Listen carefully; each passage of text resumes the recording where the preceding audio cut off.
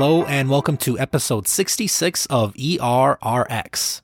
In this Fresh Fruit series, I'll give you what I think are some of the most important updates, changes, and reaffirmed recommendations of the new sepsis guidelines that came out in October of 2021. For more detail, I encourage all of you to read the guidelines yourselves, all 59 glorious pages of it. Since this is a pharmacy podcast, I'll stick mostly to recommendations discussing medications. With that, let's jump right into it. New from the 2016 version is the recommendation against using Qsopha compared with other tools such as SIRS as a single screening agent for sepsis or septic shock.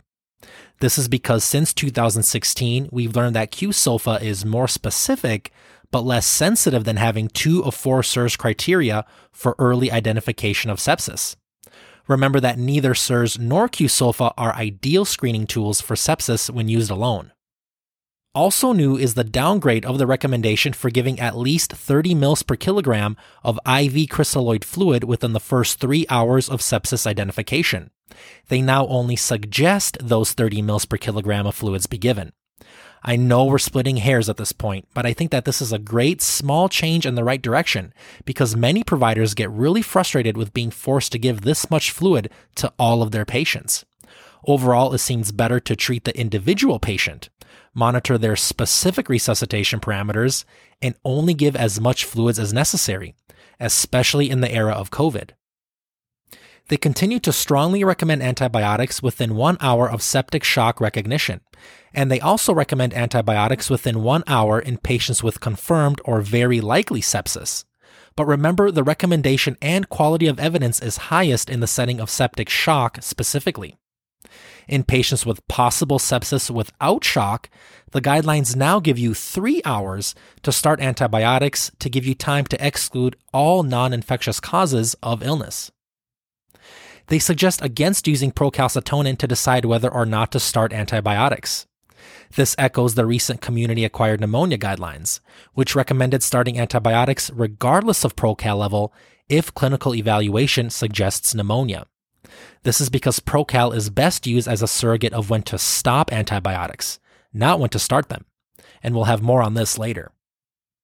Regarding which antibiotics to use, they recommend adding coverage against MRSA only in patients with a high risk of MRSA. In terms of multi-drug resistant organisms, or MDRO coverage, they suggest double covering only in patients with sepsis or septic shock at high risk for a MDRO, and suggest only using 1 gram-negative agent in low-risk patients. Once the organism is identified and sensitivities are back, they again suggest against using dual gram-negative coverage. So overall, nothing really earth-shattering here, but it does get complicated, and this recommendation will be highly specific to your patient, institution, and local prevalence of MRSA or MDRO. At my site, we always add vancomycin because our MRSA rate is greater than 10 to 20%, and we almost never double cover gram-negatives unless we have confirmed cultures showing a MDR strain in the past or a patient with severe septic shock who has numerous risk factors for resistant organisms. They suggest using empiric antifungal therapy in patients with high risk of fungal infection. As you know, most fungal infections develop in patients already in the ICU, and studies show us that there was no improvement in mortality rates in patients given antifungals up front. Typically, antifungals should be started in all patients with febrile neutropenia who fail to break fevers after 4 to 7 days of broad-spectrum antibiotics. But again, this is very specific to each individual patient, and we take into consideration whether or not they're neutropenic, on TPN, or have had a history of invasive fungal infections. A cool new recommendation is the suggestion of using prolonged infusions of beta-lactam antibiotics after giving the initial bolus dose. This is to take advantage of their time-dependent action. There isn't much great data for this, but this intervention is pretty simple and has a low likelihood of causing harm. We started this practice at my site with Zosyn, where we give the initial load of 4.5 grams over 30 minutes, and then give a maintenance dose of 3.375 grams every 8 hours, but over 4 hours, assuming the patient has good kidney function. This not only optimizes pharmacokinetic and pharmacodynamic parameters, it also leads to an overall reduced drug use and drug cost. They even specifically shout out the use of clinical pharmacists here to help with optimizing dosing strategies of all antibiotics based on their specific PK and PD parameters. As the guidelines suggest, please remember to look at antibiotics daily and de-escalate as soon as possible to help improve outcomes, reduce length of stay, reduce the risk of antibiotic resistance, and save money.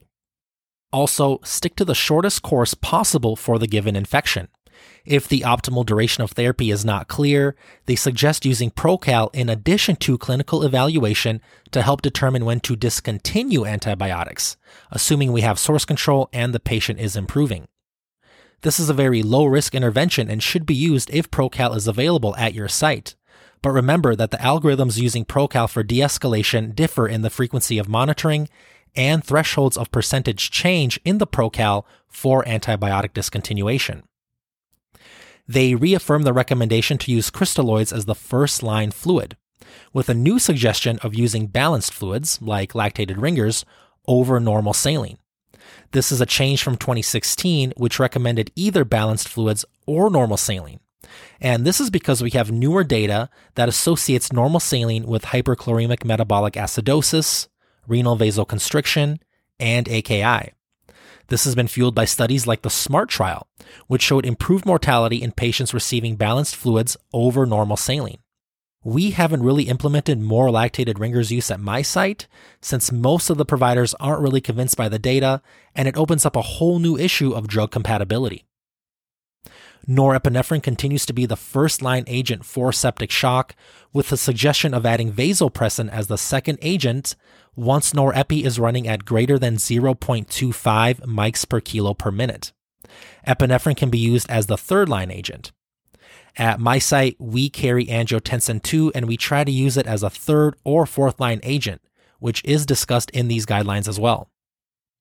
As a new recommendation, they recommend giving vasopressors peripherally rather than delaying their start for a central line, especially if the vasopressor is administered for a short period of time and is given in a peripheral line proximal to the antecubital fossa. They suggest using IV corticosteroids at a dose of 200 milligrams per day, typically 50 milligrams every 6 hours, if patients are on norepi or epi at a dose greater than 0.25 mics per kg per minute for at least 4 hours.